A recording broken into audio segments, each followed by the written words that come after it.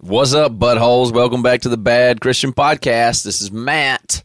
I'm doing the intro of the episode today solo because the episode, it contains Mary Beth and Toby on the interview as described in the title and description of this episode that you clicked on.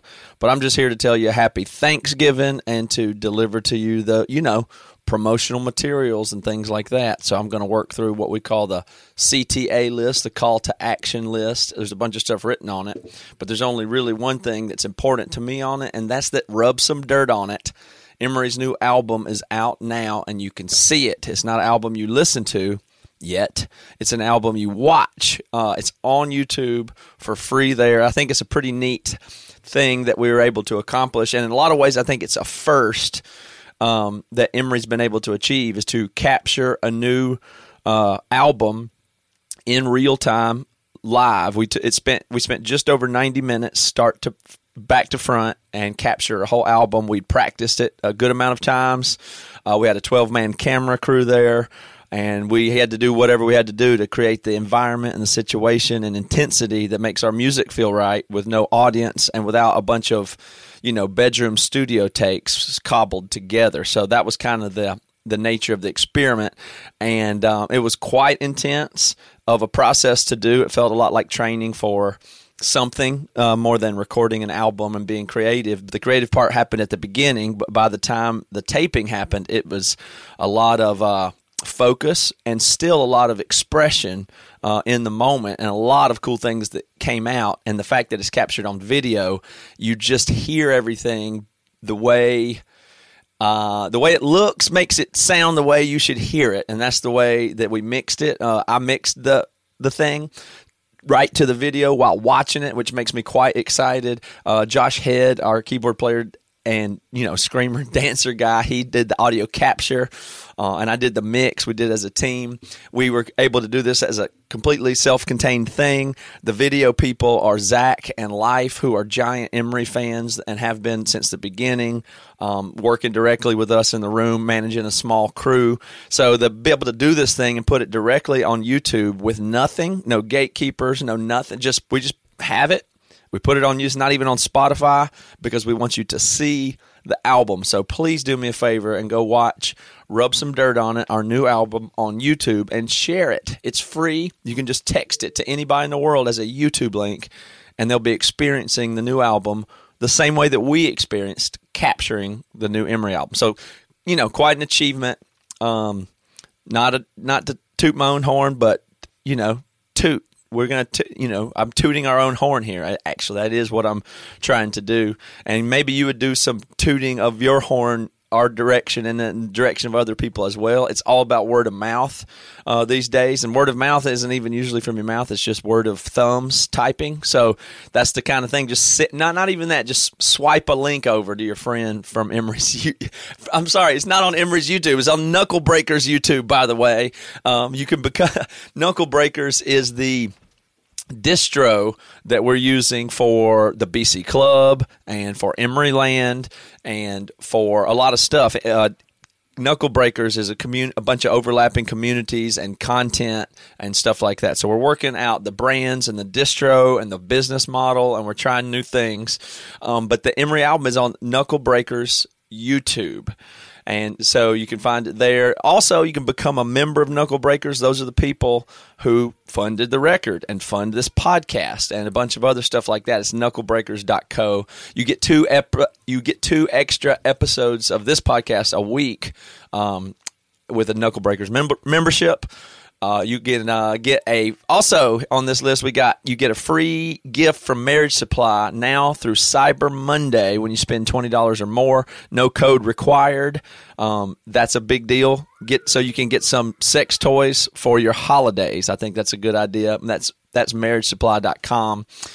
Okay. Additionally, if you haven't heard yet, the Knuckle Breaker Bash in Kansas City is on Friday, December 10th. Aaron Marsh is headlining. There'll be Chris Keene, Aaron Sprinkle, and Emery. So we'll be there doing these really intimate and special sets.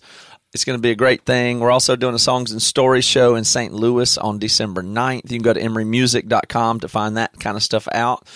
And we also got custom songs. Toby and Devin write custom songs. We've done about 100 of those in the last few years, and it's one of our favorite things to do.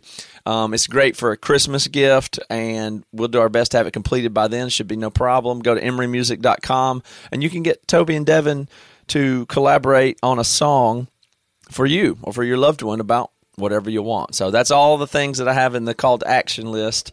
And now I'm going to just kick it on over to Mary Beth and Toby, who did this interview that I think you will very much enjoy. Otherwise, you wouldn't have clicked on the title, the episode, and its description. But I'm just here in the lobby welcoming you into the universe here. And take it away, guys. Hope y'all have a good holiday. Love y'all.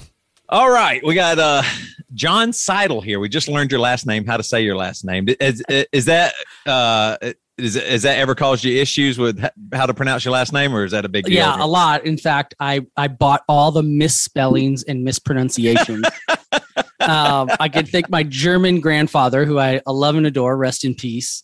But he came straight over from Germany and also brought the confusing spelling and pronunciation. Yeah, my last name's Morel, but everybody's always called me Moral. I don't know why. Like a mushroom. Yes, it is. It's spelled the same way, but anyway.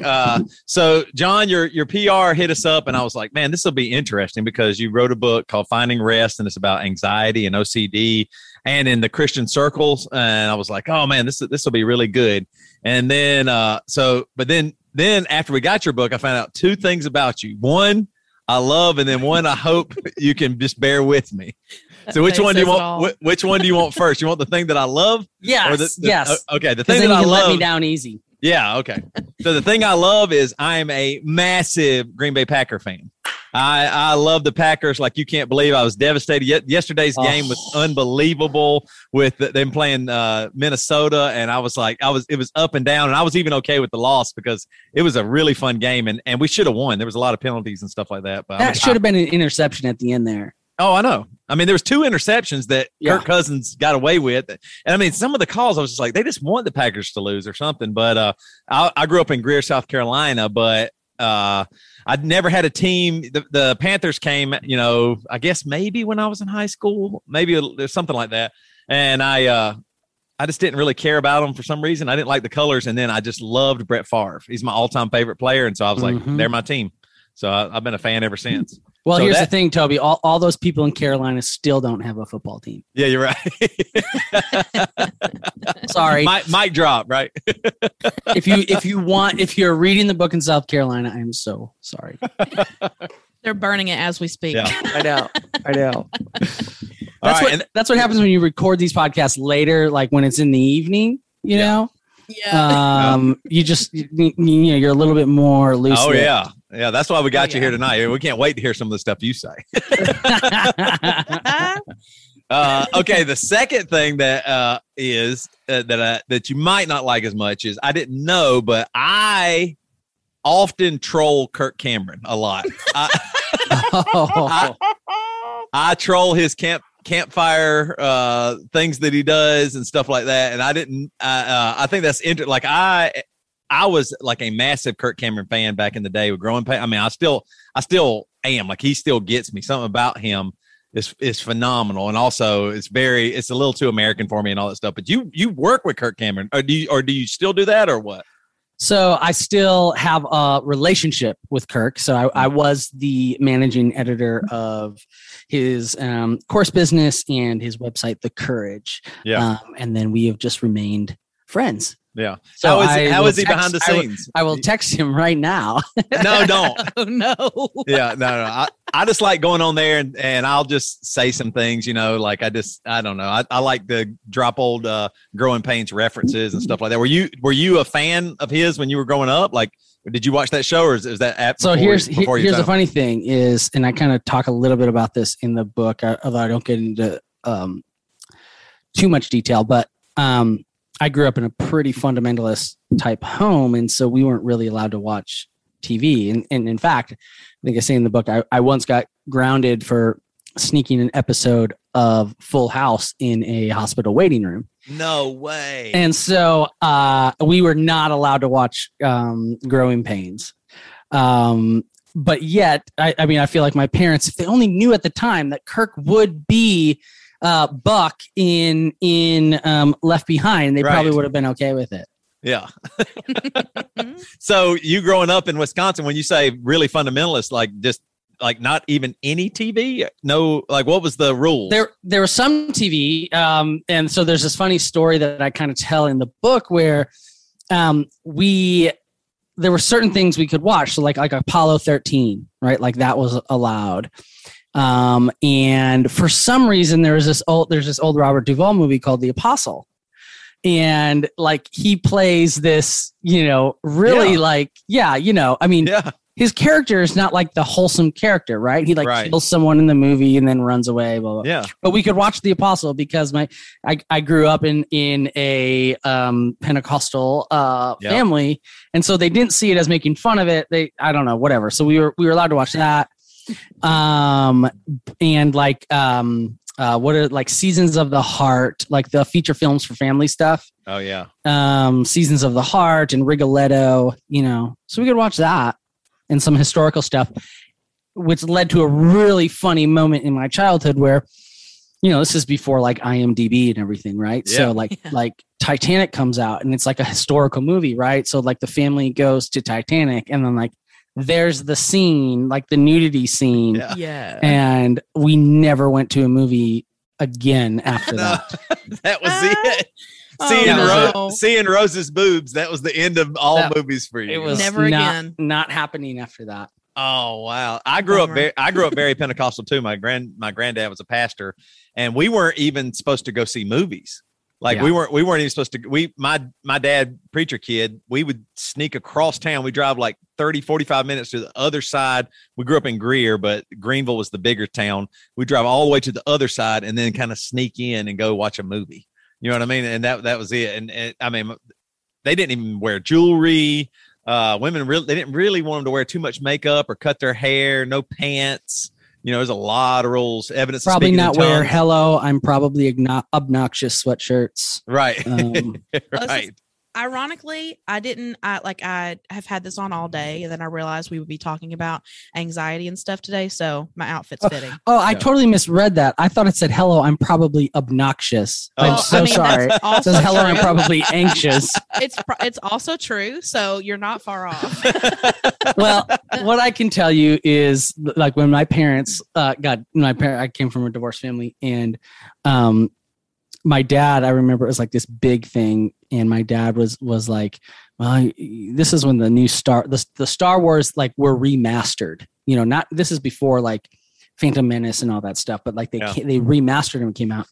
And I remember my dad being like, well, your mom doesn't want us to want me to take you to this, but screw that, I'm your dad, I'm taking you, and so I did go to those. But to answer your earlier question, I would say Kirk is a very, very genuine, great guy behind the scenes, as genuine as in those campfire videos, whatever you think of what you agree with or not. And so, I was honored that he wrote the foreword. And so I can say, just on a serious note, that love the guy and I'm honored that to know him and have that relationship. Yeah, I believe he's genuine. I don't think he's faking or doing any. I mean, he could have had like I think he actually could have had a huge career. I mean, Leonardo DiCaprio's first acting work was on Growing Pains. I mean, I mean, at that time, Kirk Cameron was way bigger than Leonardo DiCaprio, and I mean, he could have done something. So I believe he's genuine. It's just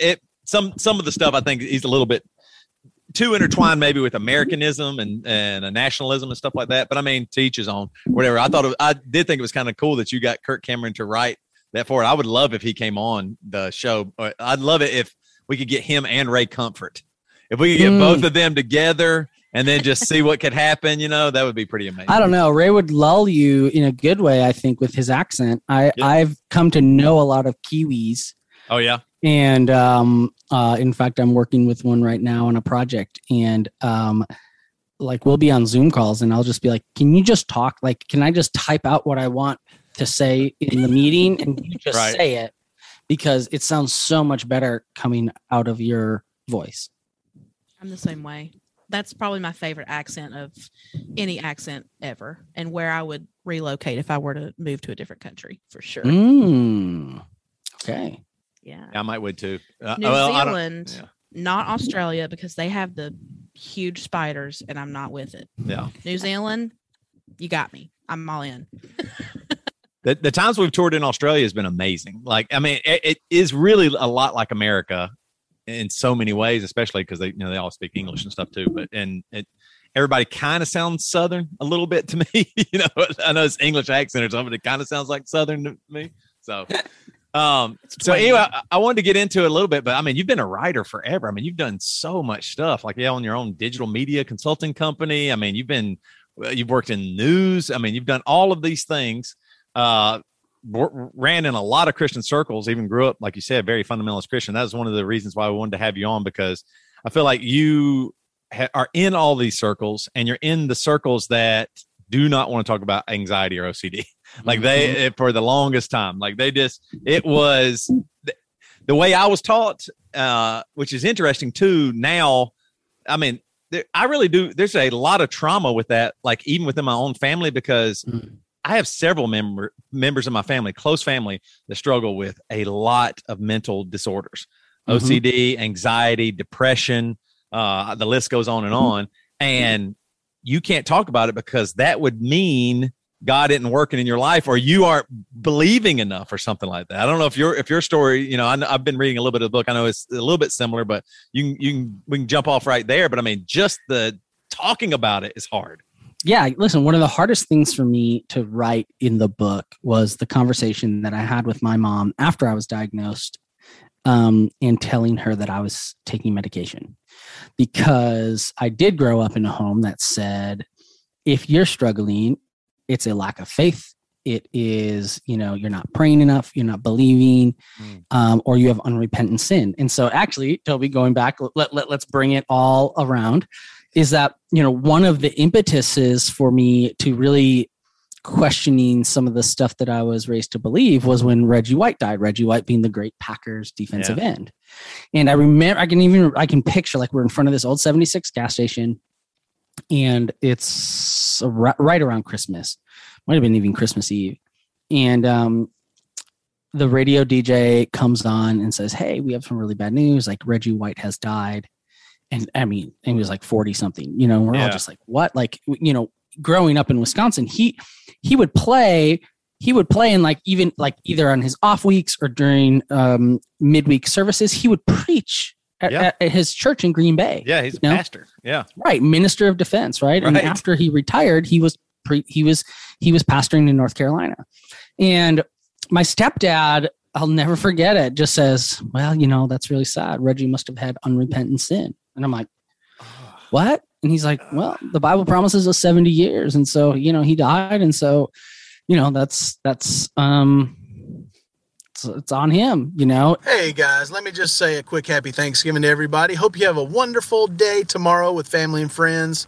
Good food, good fellowship, all that good stuff. Also, everybody knows that the day after Thanksgiving is, what we consumerists love, called Black Friday. So what we're doing over at the Emory camp is we're offering quite a few deals at our web store, shop.emorymusic.com. Go there, and if you spend $50 or more, you are entered into a drawing to win a personal video message from the band.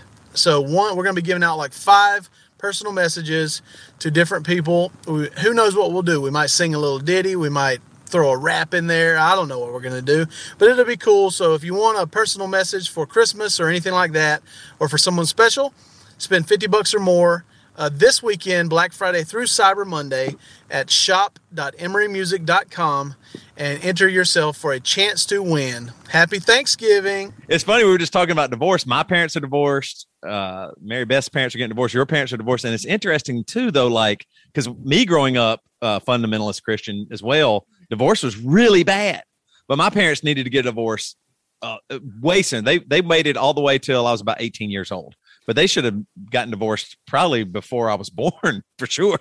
Yeah. I mean, And with my parents, so what's different is my parents grew up Catholic, and so my mom didn't become Assemblies of God until she married my stepdad.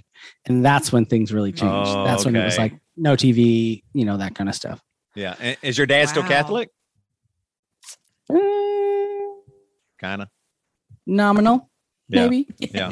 It's interesting. There's a lot of stories. I mean, one of the host that we used to have, another host, Joey, his parents were Catholic and they moved into Assemblies of God as well. Like, I don't know if that's a big migration, but it definitely is, because I think you go from one thing to, you kind of swing the pendulum. Right. Yeah. So anyways, do you want me to pick back up with my we were talking about Reggie White, who was just an unbelievable legend on the football field. And then, I mean, and what was so crazy about his death too, he was larger than life personality. I mean, he breathed life. I mean, his smile was unbelievable. He was amazing. I mean, he was like the coolest football player. Cause I mean, he was a pastor, but he would talk some junk to other people and he could back it up. Right. He came from the Eagles and then came to us, and it's just like a Packer legend. And then what was he, 45? Yeah. I think, he was 45 or even. Yeah. And so when my stepdad told me that, when he said, Reggie should have lived 70 years. And so I remember just thinking, like, I mean, I would watch Reggie White highlights before my own football games growing up. Right. So I was a linebacker, but, I mean, sacking the quarterback is sacking the quarterback. Right. And so I was just like, that really kind of started me on my own journey of self-discovery of like, okay, that doesn't seem right to me. And so why is that not right? Yeah. And really my stepdad ended that conversation by saying, you need to get in the word and read. And it's like, okay, right. Well, I found the book of Job. We didn't really talk much about the book of Job, except for that like last couple of verses where it's like Job got like everything he wanted ever in life, he got double. And so that kind of started me on that journey. And while I didn't know I had anxiety and OCD at the time, I didn't know it. Right. I just kind of thought I was different, which changes. But that kind of laid the basis for me later when I did come to understand that I had anxiety and OCD, like what that meant. Like, was God like punishing me? Was it that I was not praying enough and all that kind of stuff? So, I kind of go back to this conversation. Like, the hardest thing was telling my mom about my use of medication, and it didn't go well. And I detail that in the book of just because I think there's a lot of people who have had those conversations. You don't have to be Pentecostal, Assemblies of God, Baptist, Presbyterian. I think what I say in the book is that I think that ideology is very prevalent within the church, no matter what denomination. You don't have to subscribe to just one thing or one denomination. It's something that really is prevalent. And I talk about my buddy Matt, who is as Reformed Baptist now as you can imagine. You started going through this difficult time during COVID and started having anxiety. And when I talked to him about, okay, well, like, maybe you want to go see a counselor, like, do you consider medication? No, I can't. Yeah, I'm just not sure. Like, that's like, maybe I'm not just like having enough faith, And I'm like, bro, you talk about not, about being like a really like heavy Reformed Baptist. That's the same thinking that I grew up in, that says that. So that's a really long answer to say, that was kind of my background and upbringing. And so that's also what I encountered when I first came out, if you will, about my issues, that so many people wrote me and said, oh my gosh, me too. Like, yes, like I've had that reaction from other people, or, my dad I remember this one lady wrote in, my dad was a pastor and he told me I should not take medication. And so like, I haven't been, and you just kind of gave me permission to do that, Yeah. How did when you say you knew you were different or things were, how did it manifest in your life? Like, what were some of the things that were happening where you were like, I got to keep this a secret? So I think growing up, there was just always thoughts I could not get out of my head. So mine is called intrusive thought OCD. So you have the people like Howie Mandel who wash their hands, 20 million times, or check the doors 5,000 times. And there are thoughts in their head, and so they act on the compulsions in a sense, kind of help clear them out in a way. Yeah. But mine really just kind of stayed more in the thoughts and less on the compulsions, although there has been some of that. And so I just like, I'd get fixated on a girl, right? Or I'd get fixated on being heartbroken by that girl, right? And these things I just could not stop thinking about. And in my body, I mean, it was really kind of like this idea, like I was standing on a cliff, looking over, and that feeling you get in your stomach where it rises up into your throat, and it's that fight or flight response, which, to talk a little bit scientifically, is that's what OCD and anxiety is, right? It's a overreaction of the fight or flight response, the natural life-giving self-preservation, but you encounter something in life that a quote unquote normal person faces, and they just, that's just nothing, right? Right. I face it and it triggers that fight or flight response. An email from a boss at night that's like, hey, let's talk about this tomorrow. Well, I can't stop thinking about that, Right. So things like that was my normal growing up, and I tell people, I have no idea how I made it through high school or college. Especially I went to college in New York City, right? The most anxious place you can imagine, always kind of surrounded by that. And I mean, it really is, it's by God's grace. And so, but once you get married, it really has a way of exposing some of these things. And so once I got married, it only took about 3 years for my wife to finally say, we can't live like this. Wow. You need to get help. And so she was seeing it and it was causing her, she was recognizing issues that you were having, and then it was causing issues in the marriage, I guess. Oh, absolutely. Now she didn't know, like she wasn't like, you have anxiety or you have OCD. She was like, right. I don't know what this is. Right. And so there was this instance where we were living in downtown Dallas and we were going to go on a walk and on like a Saturday morning, and there's like a coffee shop below, and we went to get coffee. I was going to run to the bathroom. I said, hey, just make sure there's no there's no Splenda in the coffee, because I hate Splenda. Like I think it tastes like chalk and dirty sock water together. Yeah. If they had a baby, that would be Splenda. And so she's like, yeah, I got it. I like sweet and low. Give me the pink stuff. And I come back from the bathroom and take a sip of my coffee, and wouldn't you know it, there's Splenda in it, right? No, right. And I just I lose it. Not like I don't start yelling and shouting and punching a wall, but like that fight or flight response over the wrong sweetener in your coffee starts rising up, right? Yeah.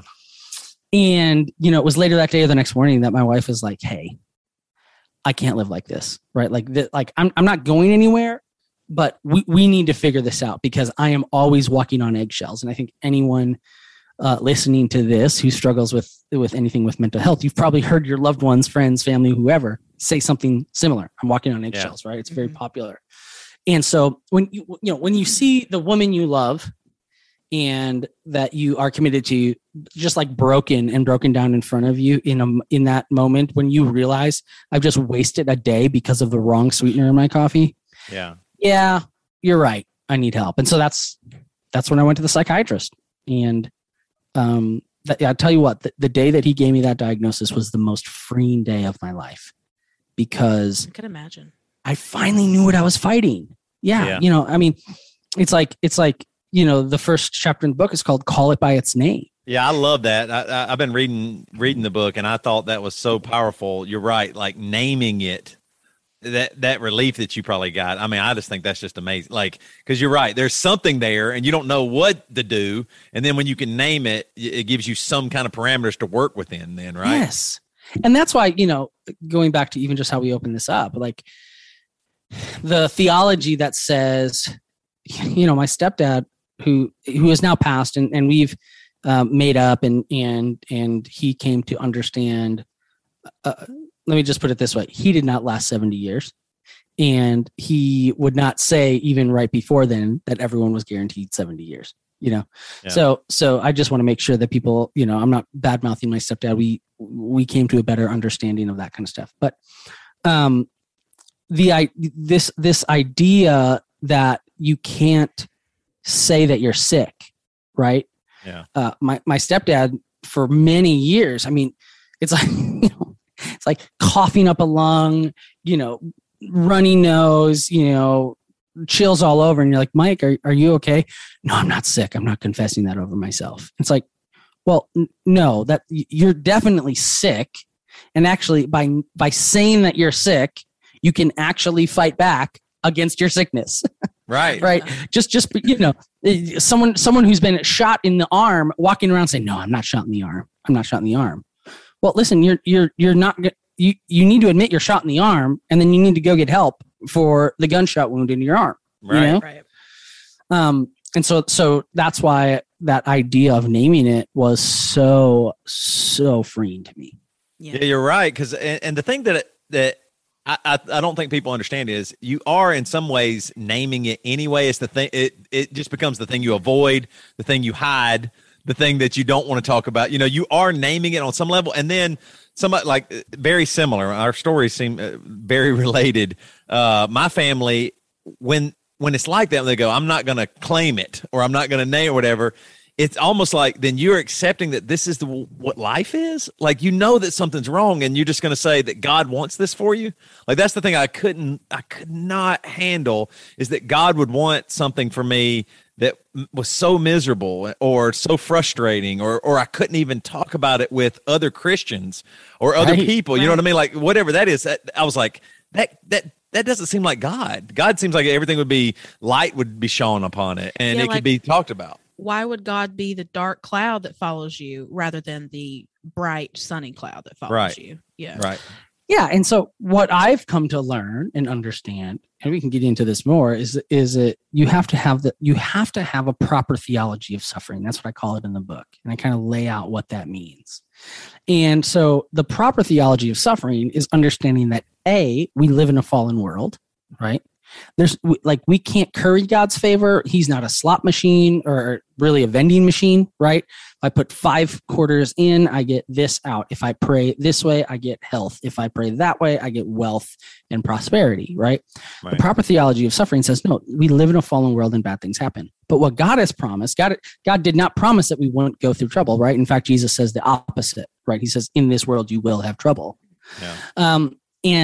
And so really it's understanding that God has promised us to use those things for our good and his glory, right? He redeems those things. They happen. And sure, are there some things he can stop and does stop? Yes. I mean, listen, I'm driving back from my in-laws' little lake place that I took the weekend to, right? It's dark on the side of a road. And all of a sudden, out of nowhere, this man starts walking out into the highway, right? I swerve, I miss him, but there's an oncoming car that then I barely miss and get back in the lane, right? Like, I thank God that he stopped that tragedy from happening, right? Like, I have to give him credit for that. Now, listen, my anxiety, though, he still allows to happen. I pray that he takes it away. I pray someday he does, and he hasn't. So then what, right?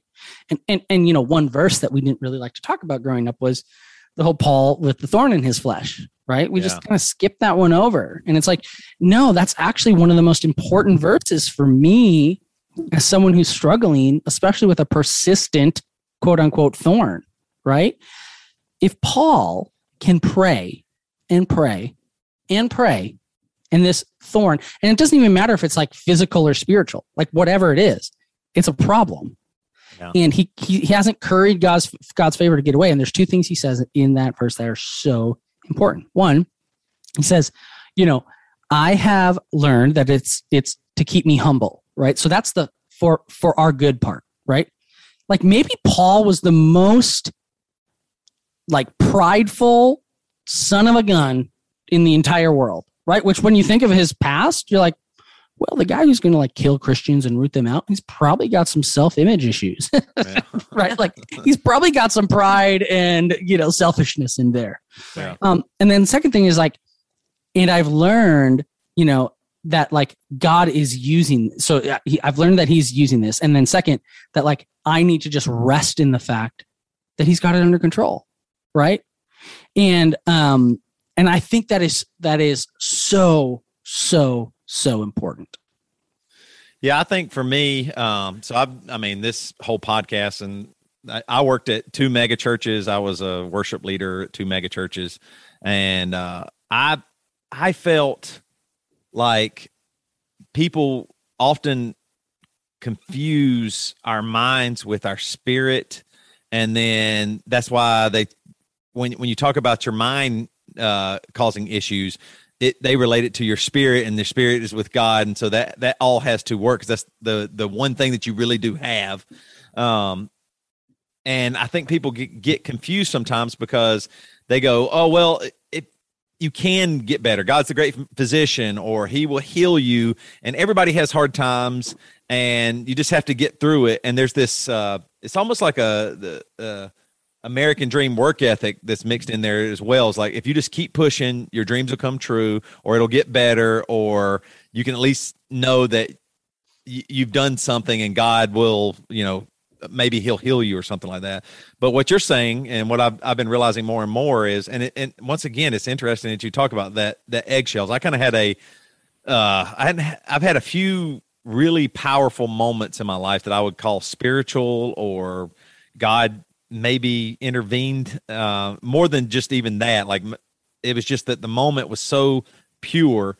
And I had one, I talked about it on our last episode. I had one last weekend where it just felt like all of a sudden I was crushed and my heart was broken. It was that same thing. I'm like, are people walking on eggshells around me, and why?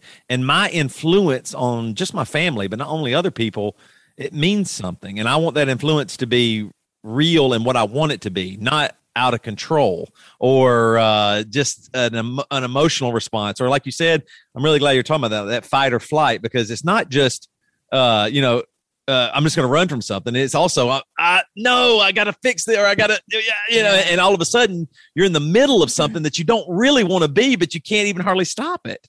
Right. And so you have to do something, and you take, like you said, you're taking some actual practical steps as well, medication, counseling, stuff like that. Is that like you just started, what convinced you to go there? Were you like, because you hadn't for a long time. Once your wife said that, you were like, okay, this is the moment where I do have to change, or else bad news is headed this way? Yeah. Yeah, absolutely. I mean, and so one of the things that I also mention in my writing is that I as the sufferer, like, want to be heard, right? There's a lot of times I want to be heard, and I want like just listen to me, right? Or I want people to sit with me, right? In a non-selfish way. Right. But just as much as I want that, my wife and our loved ones deserve to be heard as well. And I think there are so many times, and especially in just some like personal one-on-one counseling that I do with others, not that I'm a counselor, but just giving counsel to people who are in this situation, is listen to your spouse or your loved one, right? Because there are so many times where they see things that we can't. We all have blind spots, and especially those of us who struggle in this way have blind spots, right? I mean, in the sense that like my brain actually has a physical blind spot, right? Yeah. Things that I can't fully comprehend rationally. And I admit that, right? And I go back to the thorn in the flesh thing, and what I was saying earlier is like at the end, Paul says, I boast in my weaknesses, right? Like Christ is made bigger in this. Christ is made bigger when I say, I don't have it all figured out. I can't see all my blind spots, right? Yeah. And so I really encourage people who struggle with anxiety and OCD and other mental health issues is your spouse, your loved one, your friend, whoever deserves to be heard. And so that was the moment, if you will, that really forced me to get help, right? To say, okay, I'm going to listen here. And it changed my life. Did y'all, Mary Beth, I don't even know if we've talked about this or not, but when COVID happened, did that exacerbate anything with you mentally, emotionally, or anything like that? Yeah, I know that. So I am definitely, like, a lot of the intrusive thoughts that you talk about really resonates with me. So I have a lot of health anxiety. And so obviously when the pandemic started, I mean, I don't think I left my house for several weeks. And even when I did, I was completely paranoid. And I still ended up getting sick. Still got it. But I mean, and like also with relationships, like I just went through a breakup. It's my first one, and really sucks. And all the biggest battle that I have had too is fighting the intrusive thoughts about what I think this situation says about me as a person. Yeah. But the intrusive part, that's the word that probably sums up my anxiety experience, because it's no matter, because I go to therapy too, so they always have me write down if I have evidence to believe that something is true. But I feel like when I'm anxious, I can rationalize anything. Anything. Yeah.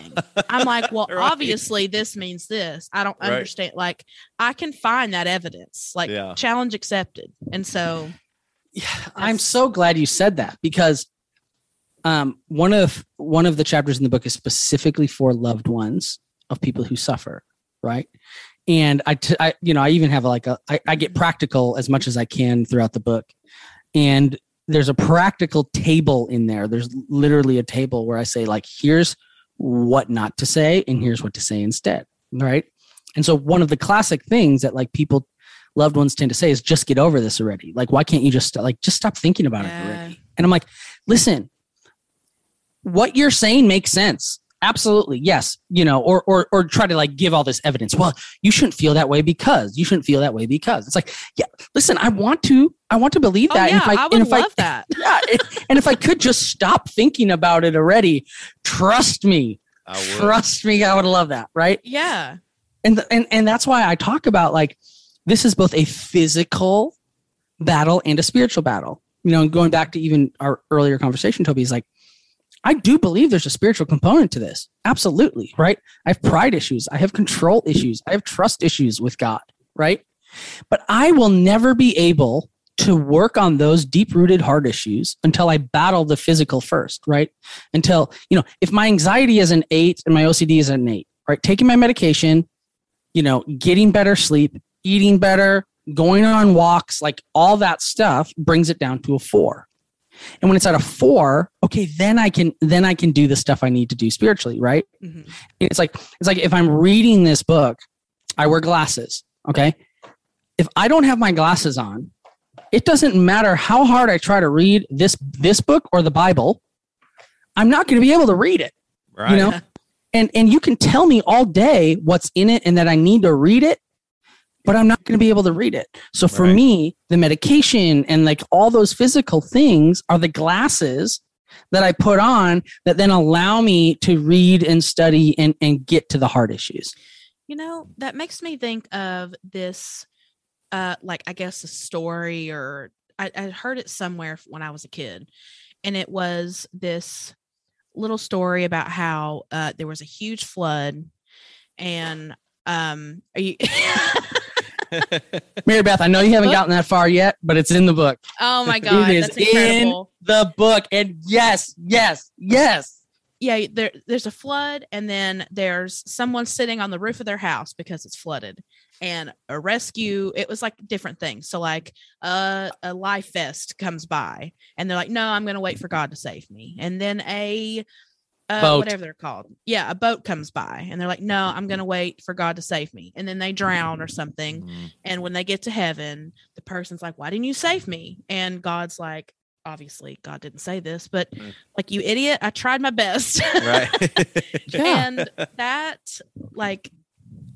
has stuck with me for so many years. It's just, yeah. And that's so that I use that story in the book to explain medication.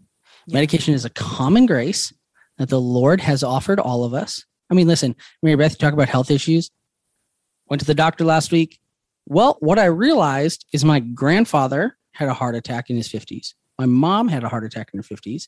And guess who has dangerously high levels of cholesterol? This guy, right?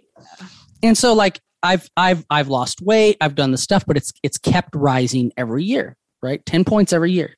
Wow. So the doctor's like, "Listen, we got to, like, here's the good news. There's a medication that I can give you that will lower your cholesterol, and you will not die from a heart attack or a stroke." Mm-hmm. Okay. Wow. Thank you, Lord. Yeah. Jesus. Thank you. Yeah. you know, 100 years ago, it's like I'm dead. I'm literally just living on borrowed time because my cholesterol is naturally rising every year, you know? And so that medication, just like my anxiety medication, and now just like my cholesterol medication, it's a common grace. The Lord has allowed that discovery to take place. He has gifted people with the ability to discover that. And so if that's the life vest he's throwing me, and how, and this is what I tell people, and they sometimes, like, at first they don't like hearing it, but then it kind of clicks for them. I'm like, how prideful are you to tell God no? And they're like, what do you mean? I'm like, God has offered a common grace, and you have said, no, God, you can heal me any way but that way. Like you will do, you'll do a ton of stuff and jump through hoops, like, to try to curry God's favor. But he's like, it's right here. Here's your cholesterol med. Here's your anxiety med, and that actually becomes a pride issue of us telling, nope, any way but that way. Well, I think too, the other thing that you're saying that I really appreciate is you're not even saying medication only. Like, you're like, well, no. let me try a bunch of, even with, even with OCD and anxiety, you're like, let me take a walk. Let me get some counseling. Let me do all these things, but why not add the medication in there as well? You know what I mean? And all of it together can maybe make something really amazing, and then maybe you take something out, maybe you add something new, all those things. I think people get so turned off by, once again, I just think you're right. They want like a miracle healing. God's so powerful that he's just going to take it away like that. But that's not, first of all, that doesn't really work, because you didn't learn anything. You didn't grow. It's just gone. But now, now you have something to grow from and to learn from and to talk to other people. Now it sounds like tons of people are like, hey, John, man, I'm going through some stuff, and you can help them now. Yes. Instead of just say, well, just pray about it. And that's the for my good and his glory, right? Like that. Yeah. Now he's also getting glory out of that, right? Because what am I doing? I'm talking to people, again, to your point, Toby, like, I'm not saying medication only, just like when my doctor prescribed my cholesterol medication, he's like, this is not a magic pill. It will lower your cholesterol, but you also have to do some work here, John. Right. You need to change your diet. Like, you need to do this, this, and this. And it works in chorus with that, right? And so, like, every once in a while I'll get someone who's like, you're just trying to push medication on everyone. I'm like, no, I'm not. No, I'm not. Like, first of all, I'm not a counselor or a doctor, right? All I want you to do is go have a conversation. If your doctor or counselor says to do that, then do it. If they say don't, I'm not there. I'm not in the room. I can't make that decision for you. Right. What I'm telling you to do is not rule it out, right?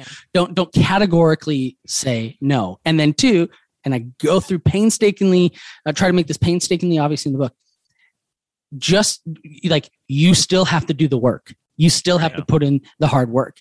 There is my pill. I'm on Prozac, right? It's not a magic pill. It's not like I started taking that and everything was great. Well, and it's like you said, even with all these things, your anxiety is never at a 0. It's at a 4 rather than an 8. Right. Yes. I'm glad you picked up on that. Yeah. That's of course how I feel too. And I've noticed too, like, other people in my life, and they don't mean anything by it, but if I'm particularly anxious, their first thing is, well, have you taken your medicine today? And I'm like, yes. However, that does not turn the switch off. Like, I would love that. Trust me. Like, and that's what I resonated to, is like, yes, I would love to not be anxious. Thank you so much for recommending that. However, not possible for me. Yeah. It's funny you say that phrase, because in the chapter in the book, I say you can ask that same question in 2 different ways. Right. And so my wife has done both. She's done it a bad way and a good way. Right. Mm-hmm. There are times where she's frustrated and she says, have you taken your medication? Well, guess what that does. Right. That conversation doesn't end well. Right. No. But if we're talking and she's really sitting with me and she says, hey, I know that sometimes actually when your anxiety is low, you can get, like, not intentionally, but just forgetful, or you're not thinking about taking your medication. So has it been a little bit since you've taken your medication? Have you thought, like, and I'm like, oh yeah, you're right. I didn't do it yesterday. Yeah, I guess it's kind of been like 5 days, right? Now, and with any anxiety medication, it's not an immediate thing, right? It takes about 2 weeks. Yeah. But as those levels get lower, right? And I'm like, oh, so there's a way to ask that question that's not accusatory, right? For sure. Right. And that applies to anything in relationships as well. Like you can ask the right way. And that's what I was going to ask you as well, John. Like, are there practical steps that you're personally taking? Like when you feel that fight or flight or the anxiety, you feel it kind of coming, are there ways to talk yourself down a little bit, or what are you doing practically as well? Yeah. Thanks for asking that. So, there's a few things that come to mind. The first thing is when I started going to counseling, I learned about this thing called mindfulness. And so this is a practice of literally putting yourself in the moment, right? It's saying, I'm going to step away, and for me, I close my eyes and I open my ears and I listen to every single sound around me. And I just start naming off what that is, right? And then maybe I open my eyes and I name everything that I'm looking at.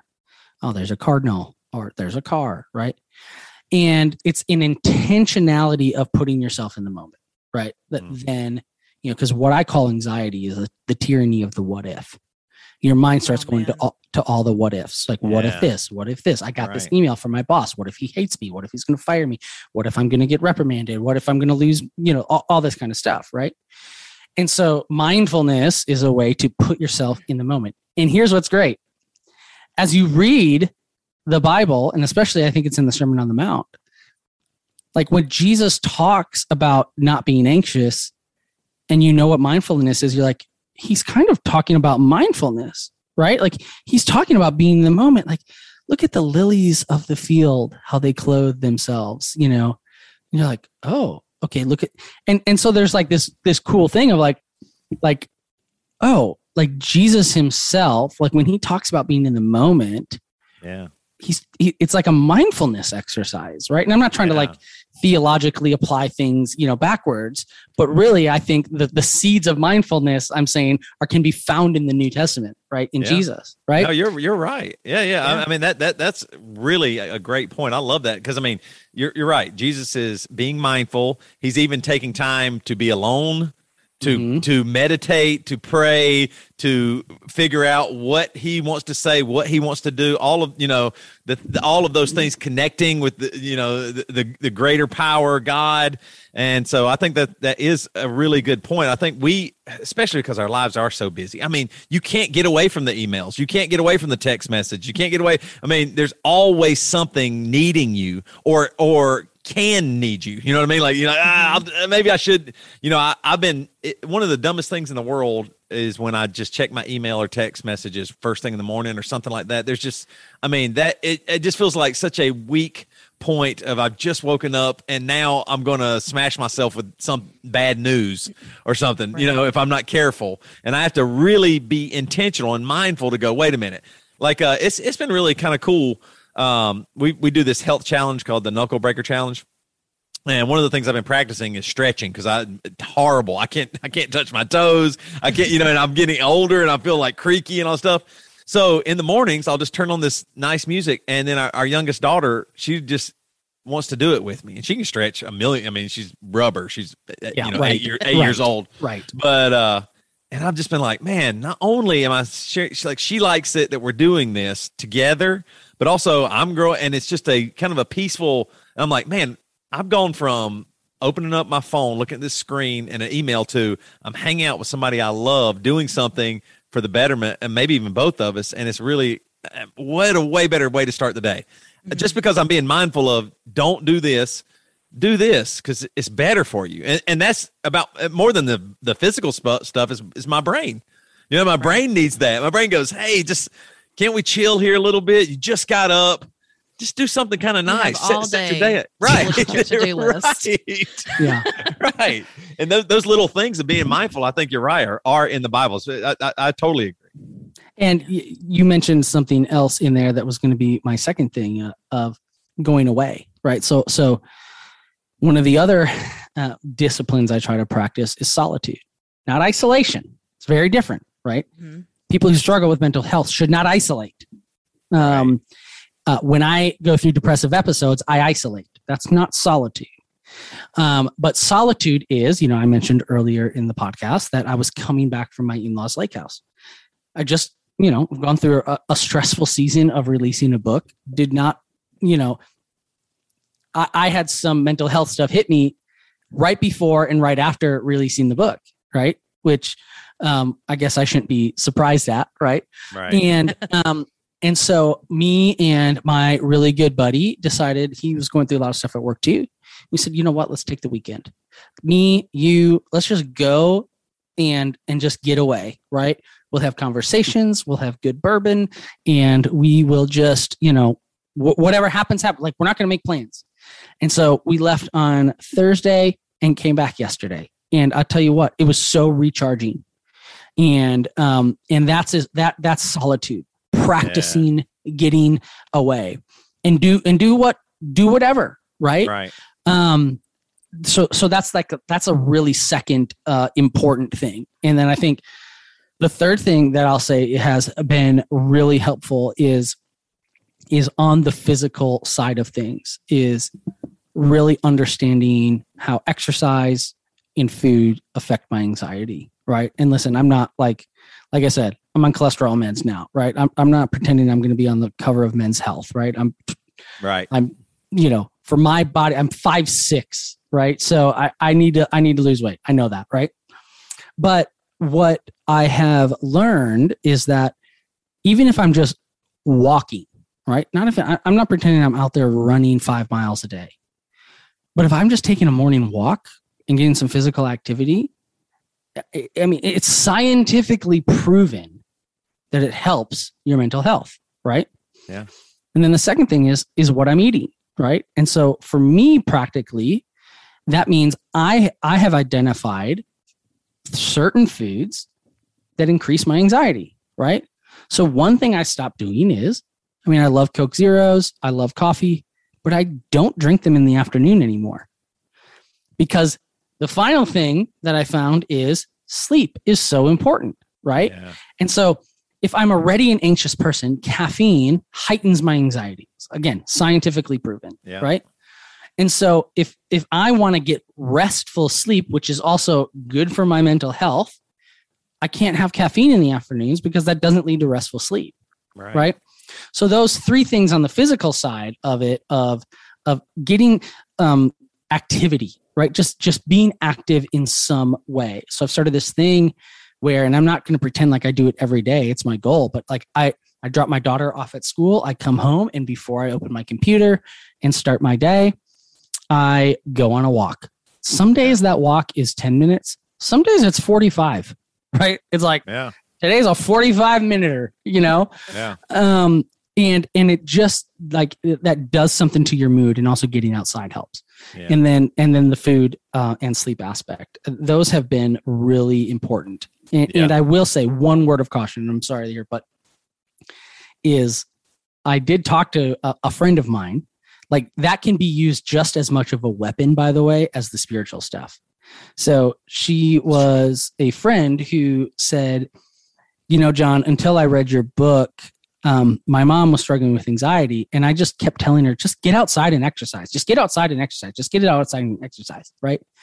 And she goes, until I read your book, I didn't realize how holistic it needs to be, right? It's not like, again, just like there's no magic pill, there's not like just one food regimen or one exercise regimen, or just like, well, John, if you only just got outside for 5 minutes a day. It's like, no, that's not true, right? Like, it has to be all taken in chorus. It's everything together, mind, body, and spirit. Yep, you're 100% right. I've been noticing that about my own eating habits, my drinking habits, my my sleep, what I'm doing, what I'm putting into my brain, what things that are actually helping me. Because you're right, it's all of these little things add up to the whole. And we want, I think it's just that, the times that we live in, we want that one thing, we want that one pill, or that one action, or that one job that'll make everything perfect. And then it just doesn't come through because that one thing can't.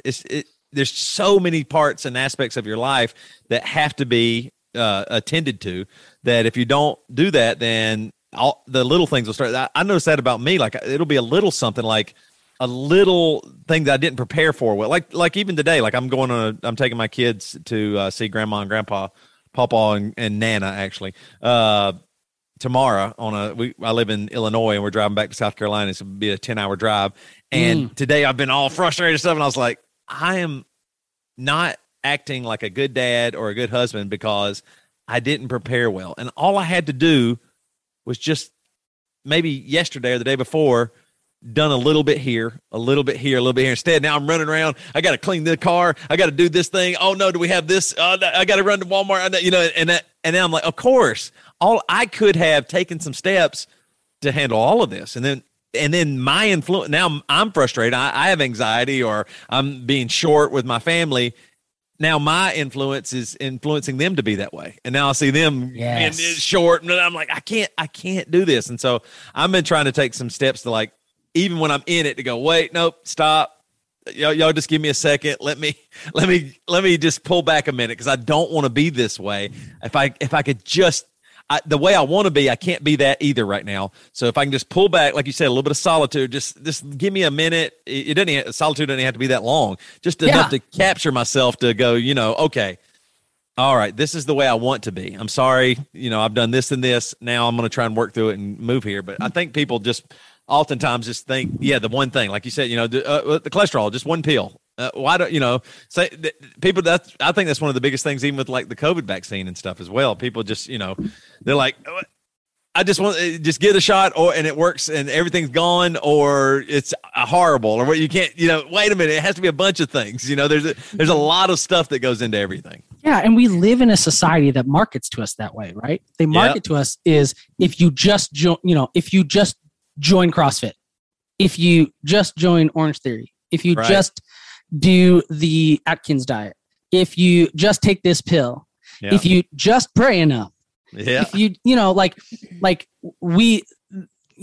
society and businesses run on the, or this one, if you just read this book, right? Yeah. And so someone asked me the other day in an interview, like, if, so are you, they didn't quite put it like this, but, I'll kind of sum it up. It's like, basically, so like if someone reads your book, like, and does everything, like, are they not going to have anxiety? And I'm like, heck no. The books that I hate when it comes to anxiety are the ones that say, here, I am someone who had anxiety and I have gotten over it completely, have found to fight back. Yeah, that's great, John. That's great. Man, we really appreciate your time. This has been really good. The book is called Finding Rest. John, where can they find you? Where do you want to send folks? Hey, listen, you can go to findrestnow.com. Findrestnow.com. That kind of has the landing page that has all the places that you can buy the book, or you can go to Amazon as well. But findrestnow.com is where you can see all the stuff and sign up for the email and all the things. That's awesome. John, we really appreciate it, man. This was a great interview. We really enjoyed it. Was.